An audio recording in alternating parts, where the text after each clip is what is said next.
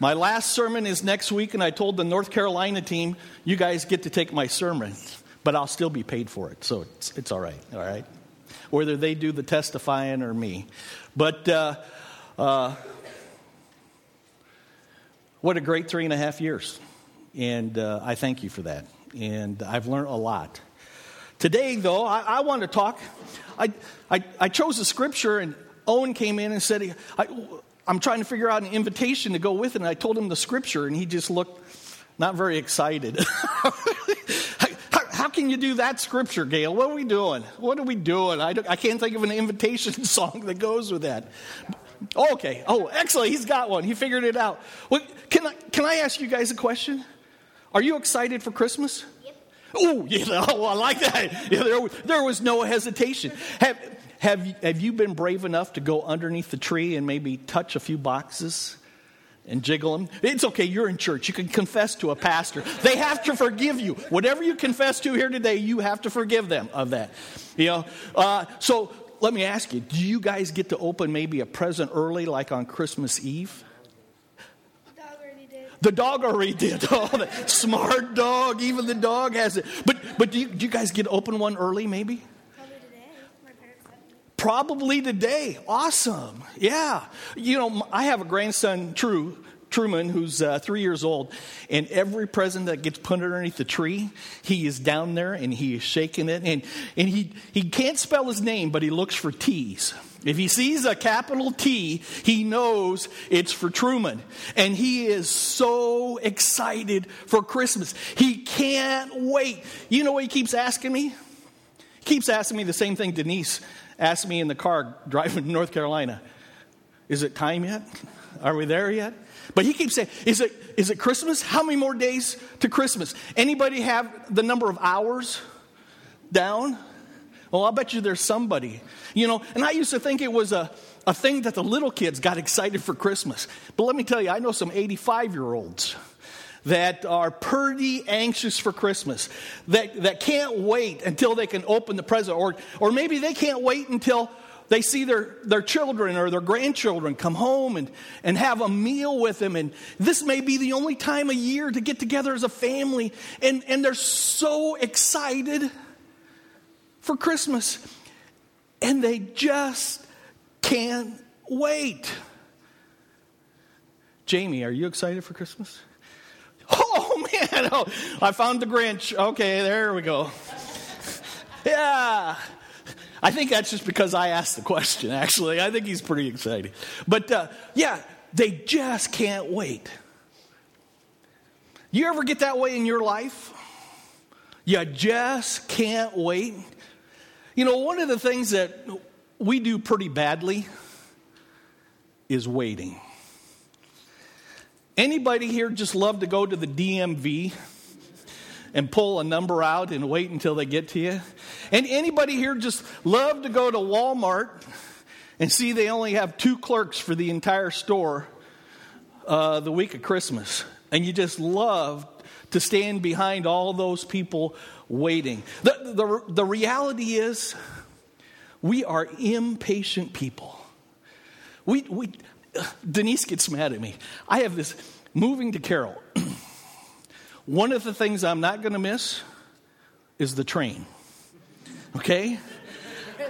I cannot park and wait for a train to pass. I'm trying to figure out which way the train is going, and then I'm going to go this way so I can slip across. I will drive 5 miles to get across that track, 30 seconds earlier. And Denise goes, just be patient. You don't have to. But no, I'd rather be moving than parked, even when it doesn't make sense, because that's who I am. So many of us can't wait. But yet, the older I get, the more I realize that the right timing is everything. The right timing is everything. Corrie ten Boom, she was a Dutch Christian. And most people know her because she lost all of her family in the concentration camps of Nazi Germany. And she forgave those who killed her family in the camp. A powerful story. But the story I want to share with you this morning about Corrie ten Boom is she had the unfortunate incident at about 6 years old. She saw a baby die in front of her. She witnessed it. And she went home to her dad. And she is sobbing, saying, "Dad, don't die. I don't want you to leave." You know, because she just realized the fragility of life itself. And as she's crying to her dad sits down next to her and says, "Now, Corrie, when we travel to Amsterdam by train, when do you get your ticket?"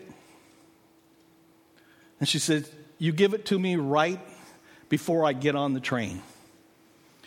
And her dad said, "That's the way God is. You know, we're all going to have peaks and we're all going to have valleys.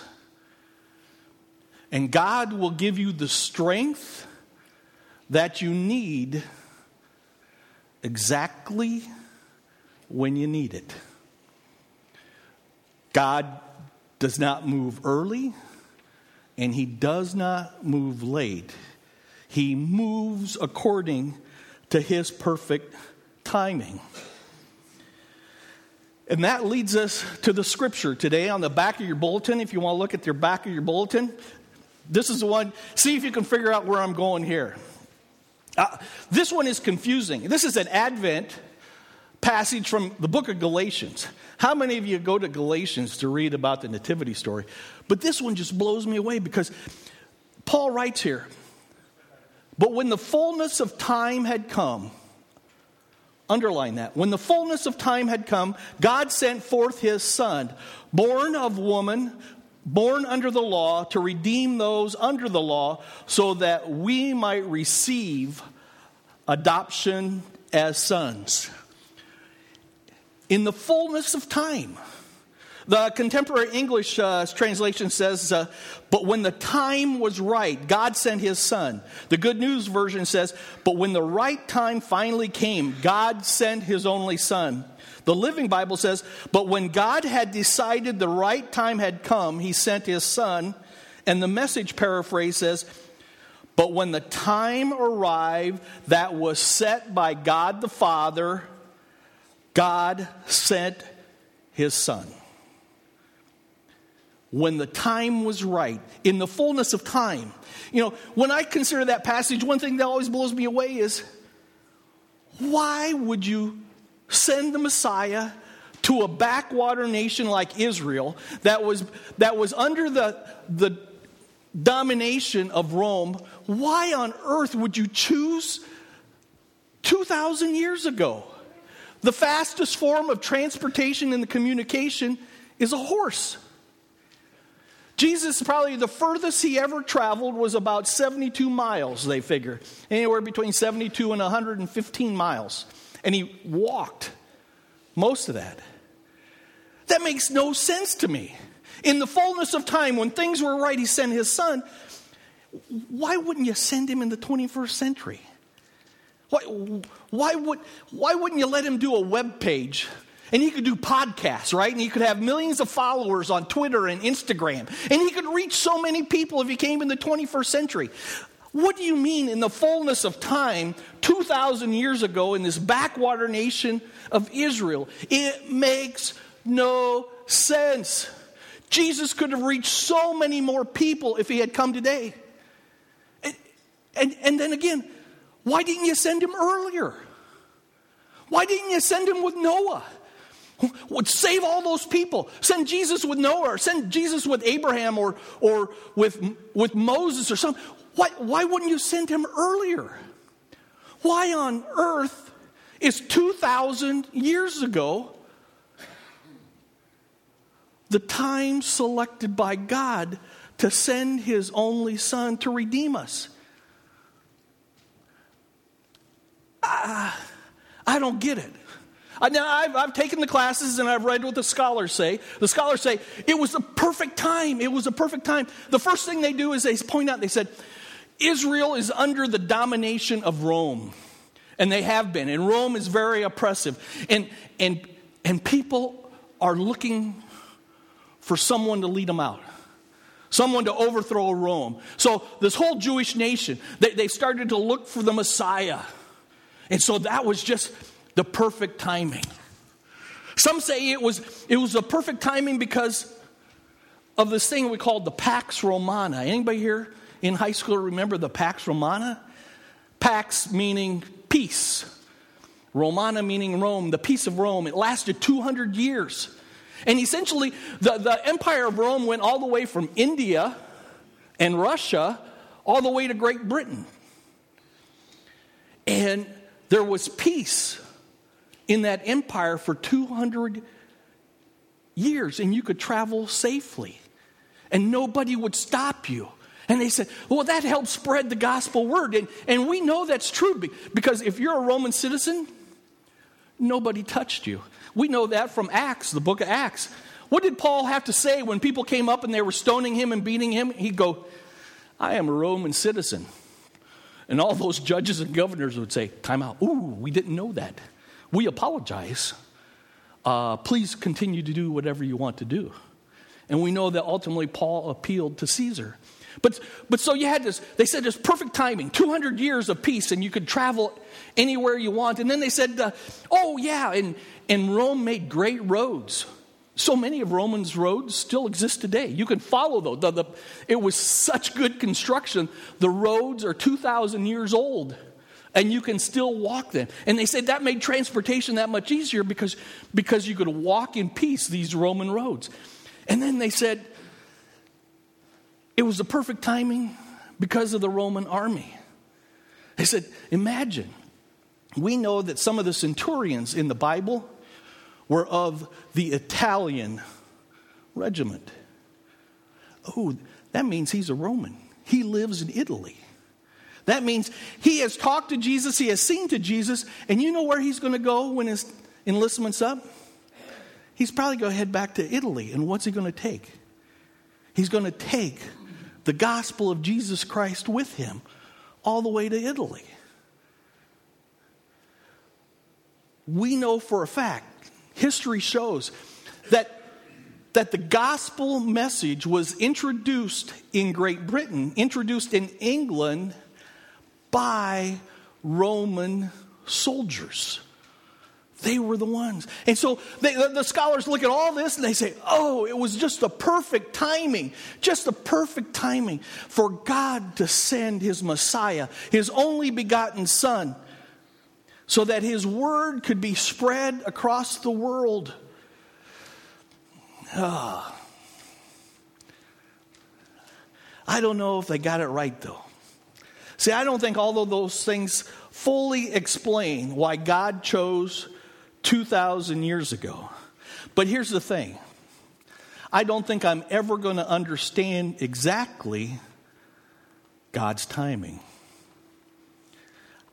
I think I can speculate. I think I can conjecture. But I am finite trying to understand the reasons that the infinite may have for sending his Son, Jesus Christ, 2,000 years ago. I don't think I am ever going to get satisfactory answers this side of heaven. I want to know, but I have to find peace in not knowing. And you know why? Because the scripture says, God's thoughts are not my thoughts. God's ways are not my ways. There was a great song that he is God and I am not.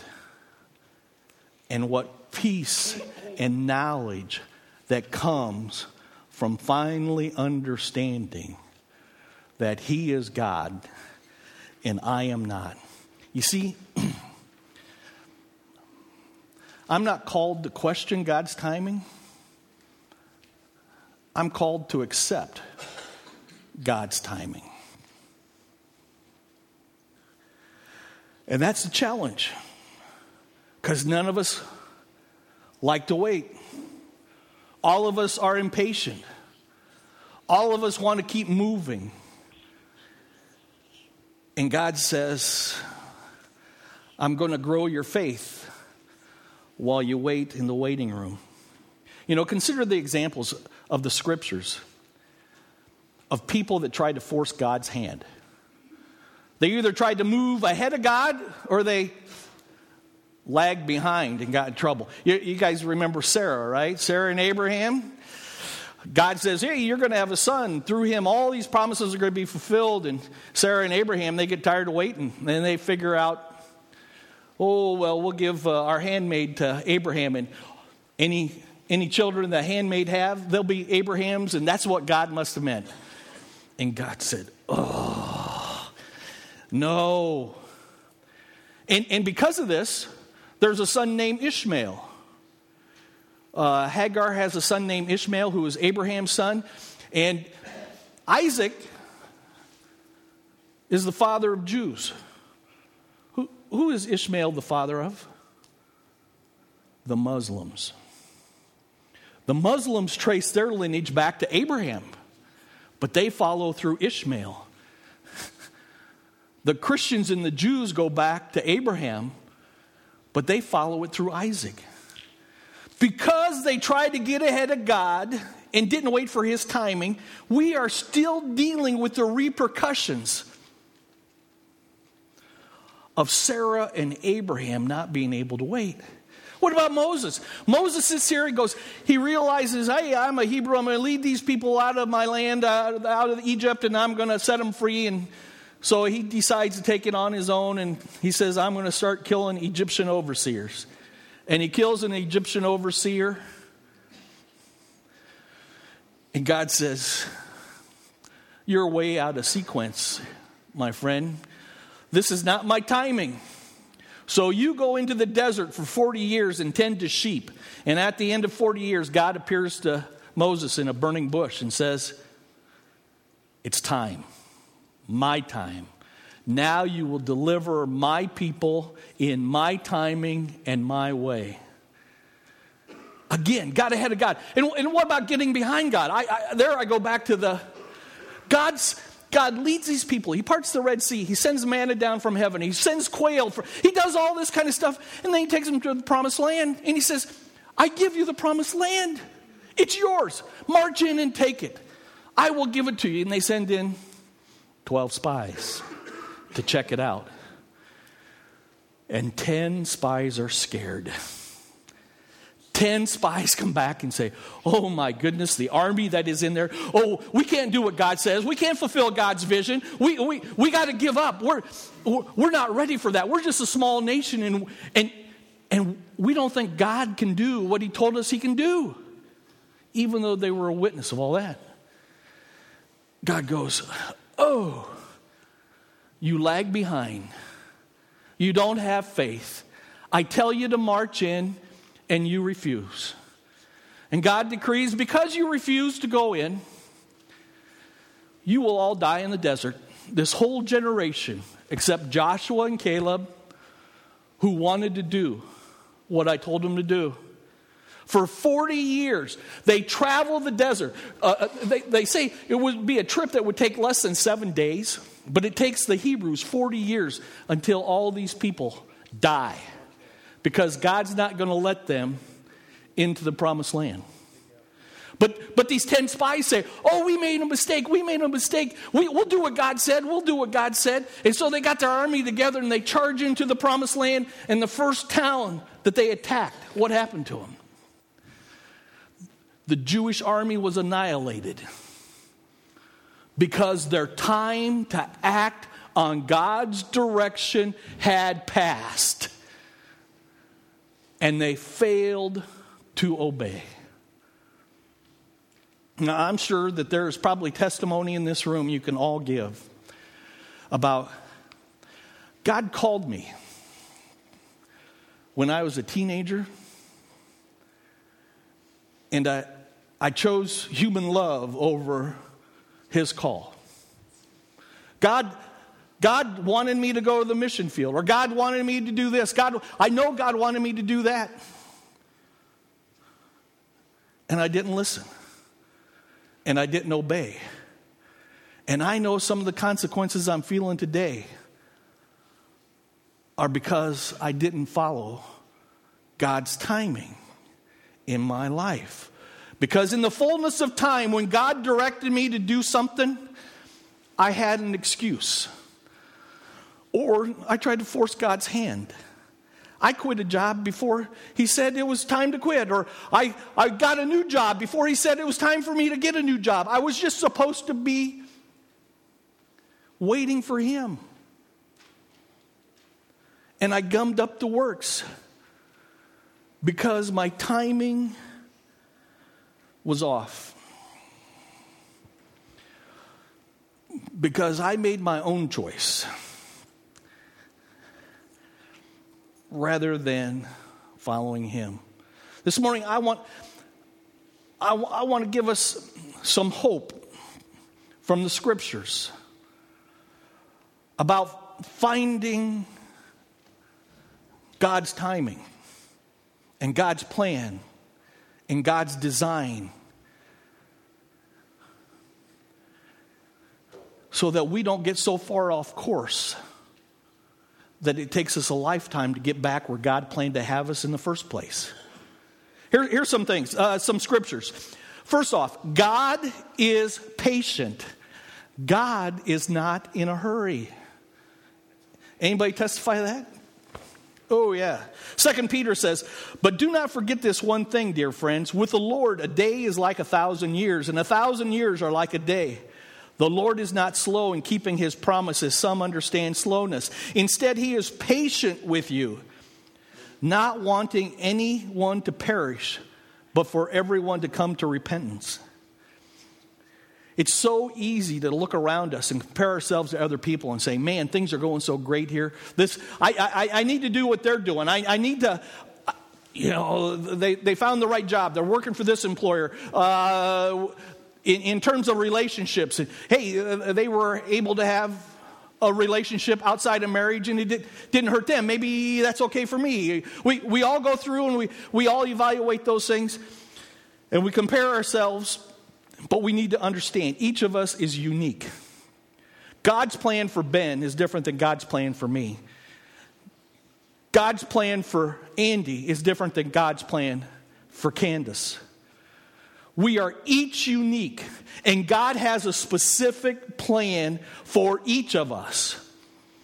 And we must be patient as he is patient as he works out that plan in us. Denise and I, it's always amazing how God is working downstream. God's working way downstream. He's moving pieces to get everything just right. Maybe he's got to move somebody out of a position at work. Or maybe he's got to get a retirement. God has the big picture. And he's keeping the big picture in mind. And he is working on the big picture. And then we go and short circuit it. Or we go and try to force it. Not only for jobs, but also for our family. How many times do we try to move our kids? We don't think they're making progress or moving in the right direction. And we try to, be a cowboy and drive them in the right direction. Instead of saying, God has a plan, a unique plan for them. And it will be according to God's timing. Secondly, remember God directs our life. Proverbs 16:9 says, "In their hearts, human plan their course, but the Lord establishes their steps." Did you get that? We make plans, but the Lord establishes their steps. We're all guilty of pre-planning our future. Sometimes that's good, and sometimes that is so bad. When we create a long-term plan in our hearts, then you know what we create? We create expectations. And we create demands. And we expect God to meet our demands and our expectations. And when God doesn't meet our timing and our expectations and our demands, what happens? We become disappointed. We become discouraged. We become angry because God is not moving according to my agenda and my timing. And yet, the scriptures clearly say it is God who directs our lives. My daughter is a teacher up at Storm Lake. And she does translation for all the Arabics and Arabs and the Sudanese and the Spanish and for teachers' conferences and stuff. And she works with some imams who are essentially Muslim pastors. And she goes, Dad, these imams, I think they have something right. Because every time they say about a plan, they always say, if God wills it, we'll go to the laundromat tonight. If God wills it, we'll see you at supper tonight. And they always introduce everything with, if God wills us. They know it's God who directs their steps. We make plans, but God directs our steps. Thirdly, it's His timing we should seek. One of my favorite songs, okay? I'm a child of the 70s. Anybody ever hear? It's from Ecclesiastes. Have you ever heard the song, Turn, Turn, Turn? Oh, there's a season for everything. It's Ecclesiastes 3:1. Everything has a season. And it goes, there's a time for everything and a season for every activity under heaven. A time to be born, a time to die. A time to plant and a time to uproot. A time to kill and a time to heal. A time to tear down and a time to build up. A time to weep and a time to laugh. A time to mourn and a time to dance. A time to scatter stones and a time to gather them. A time to embrace and a time to refrain from embracing. A time to search and a time to give up. A time to keep and a time to throw away. A time to tear and a time to mend. A time to be silent and a time to speak. A time to love and a time to hate. A time for war and a time for peace. Turn, turn, turn. It's His timing. Next. Sermon on the Mount. You guys have Wednesday morning Bible study. You know it took me 1.5 years to get through the Sermon on the Mount. Jesus says, listen, tomorrow has troubles of its own. Live today. And God says, I got you. I'll take care of you. Seek ye first the kingdom, and what you will eat and what you will wear and what you will do will all be taken care of by me. But don't worry about tomorrow. Tomorrow has troubles of its own. What if we lived in the day? Proverbs 27:1 says, do not boast about tomorrow, for you do not know what a day may bring. Recognizing each day as we rise from our beds, we only have God to thank for it. As a lawyer, they taught me in law school, always check the obituaries every day. You may have a client. It's a money thing, okay? I originally started reading obituaries to see if I had any clients. Now I sit there and wonder, did they know December 21st was going to be their last day? What were they doing? Did they know that they'd be at some uncontrolled intersection in the county? Did they know that aneurysm that they'd been living with, that had been hidden, all that, did they know that this was going to be the last day? Did they live enjoying the moments that God had blessed them with? Or did they spend it all in worry, in anxiety, in depression, in discouragement? Did they live a life that Thoreau calls a life of quiet desperation? Or did they rejoice in the days that God has given them? And here's the great news. This is why you can trust God's timing. Jeremiah 29. For I know the plans I have for you, declares the Lord, plans to prosper you and not to harm you, plans to give you hope in the future. Then you will call on me and come and pray to me, and I will listen to you. God wants good for you. And I know that a lot of people say, oh, Jeremiah 29, that was spoken to specific people in history, and don't take that out of context. And I just turned to John 10:10. Here's what Jesus says. Jesus said he came so that we might have life and have it abundantly. God wants good for you. Trust him with timing. Trust him with sequence. Trust him with your life. Do what he asks when he asks. And God says, I will bless you. He wants good for us. That's a God we can trust. Here's a little tougher one. As we wait for God, we should wait quietly. Philippians 2. There should be no grumbling or complaining amongst you, right? Ooh. And here in Lamentations, Jeremiah writes, the Lord is good to those who hope in him, to the one who seeks him. It is good to wait quietly for the salvation of the Lord. Oh. It's easier to complain to my spouse and my kids and my neighbors and my coworkers, isn't it? This is just so unfair. Just so unfair. You know, what does God want me to learn? Oh, I don't get it. I just don't understand. This is all a travesty. And, God says, wait quietly. The last thing we think of in doing in a bad situation or when we're anxious about the future is waiting quietly. If we're not complaining, then we take action in our own hands. And we will make uninformed decisions that will have consequences for us and for generations to come after us.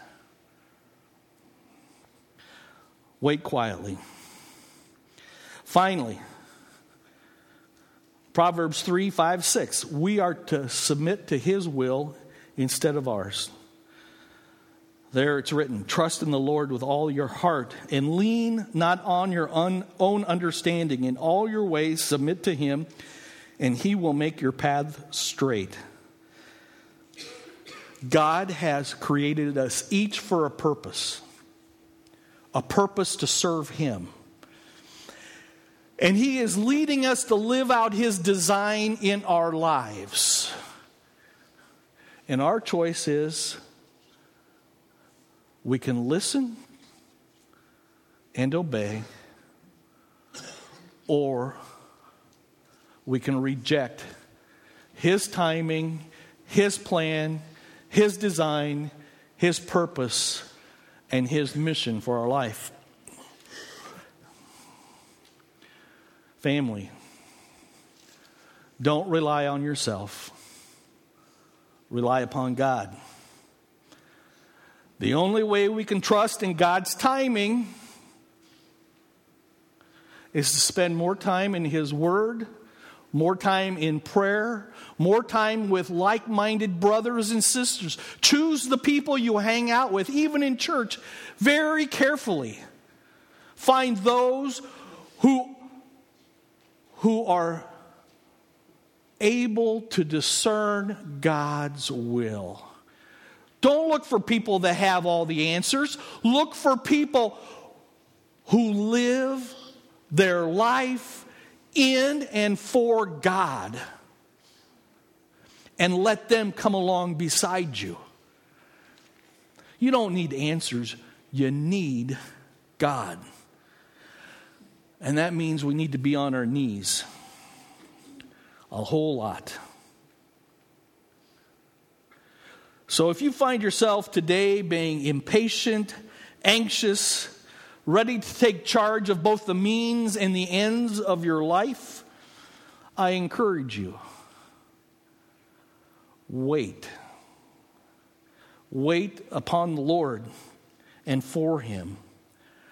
Do not get ahead of him and do not lag behind him, but be with him wherever and whenever he goes. Because God is faithful. Even when we're not faithful, God is faithful. And he will do everything possible to live out his purpose in your life, seeking good and prosperity for you in all you do. That's all he wants. He's like any other parent who only wants good things for his children. That's what he wants. And he says, and the best place to find that is next to him and his people. 2,000 years ago, God acted at just the right moment. God acted in the fullness of time. God acted according to the plan that he had set in motion from the beginning of time. And he sent his son. Why does the scripture say he sent his son? His only son, his perfect and innocent son, to redeem you and I. Here's the good news. This is a God that can be trusted. If he didn't hold back his own son from us, if he didn't save his own son from the cross, from being abandoned and rejected by human beings, if he didn't do that, we can trust him with the timing and the sequence of his plan for our life. Don't look for answers. Look for God and his moving all around you. He reveals it constantly in so many different ways. We celebrate. God, thank you for what you did 2,000 years ago. Thank you for sending your son, Jesus Christ, to that manger. And even though it makes no human sense to me, looking back through 21st century lenses, it made perfect sense when it all comes together according to your plan and your purpose. Because we wouldn't be here if he hadn't acted 2,000 years ago according to his plan. Let's pray. Precious Father,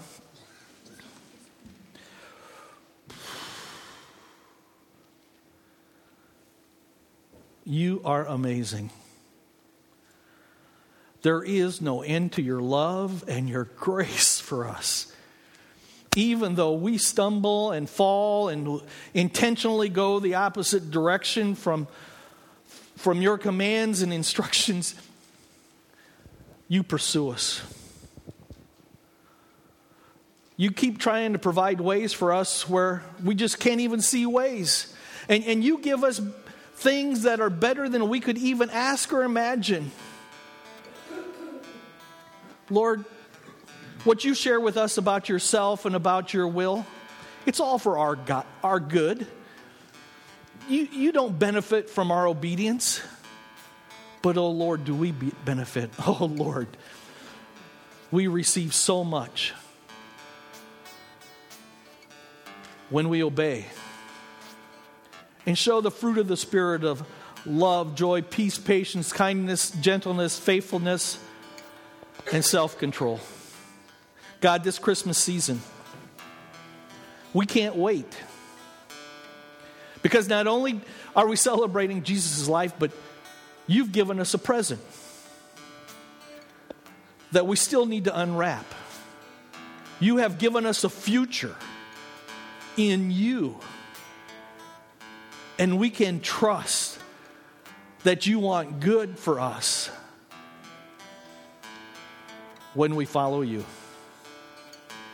God, bless these lives in this room today as we prepare room in our heart for you. In Jesus' name we pray. Amen.